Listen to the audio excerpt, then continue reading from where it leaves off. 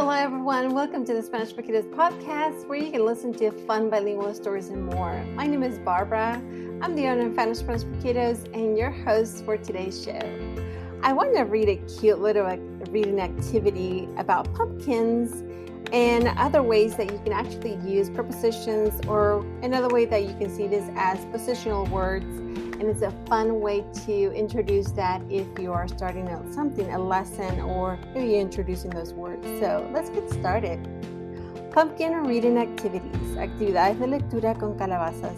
Bilingual prepositions, preposiciones bilingües. Harvest time is here. How many pumpkins do you see next to the trees? I see 2 pumpkins. El tiempo de cosecha está aquí. ¿Cuántas calabazas ves al lado de los árboles? Yo veo 2 calabazas. How many pumpkins do you see in front of the barn? I see 1 pumpkin. ¿Cuántas calabazas ves enfrente del granero?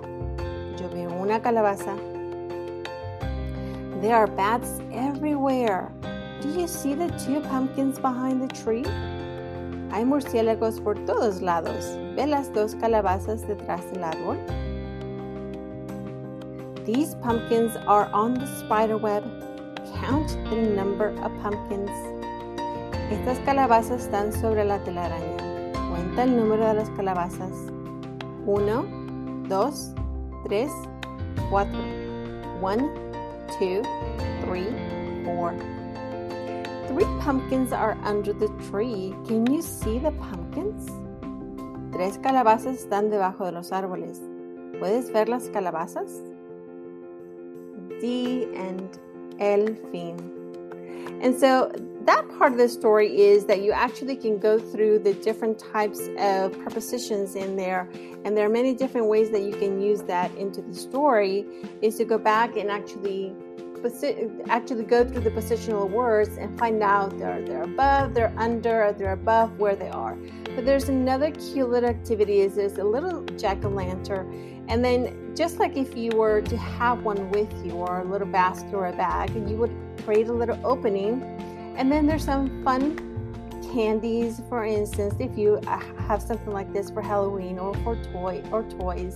But in this case, there are a few items of candy, and what you can do is actually either place them inside or place them next to, or in front, or in different ways. So some of the prepositional words that you can actually use are on, sobre, out, afuera, next to, al lado, in front of, enfrente de, under, debajo, behind, detrás, in, adentro. And of course, there are other dozens more words that you can use. This is just a sample that you see in there. And so that you can position the different types of candies around your jack-o'-lantern. And this is a really fun activity that the kids can do with different ways that you can use the preposition words and within the story as well. Another way you can use this, of course, is a little matching or memory game.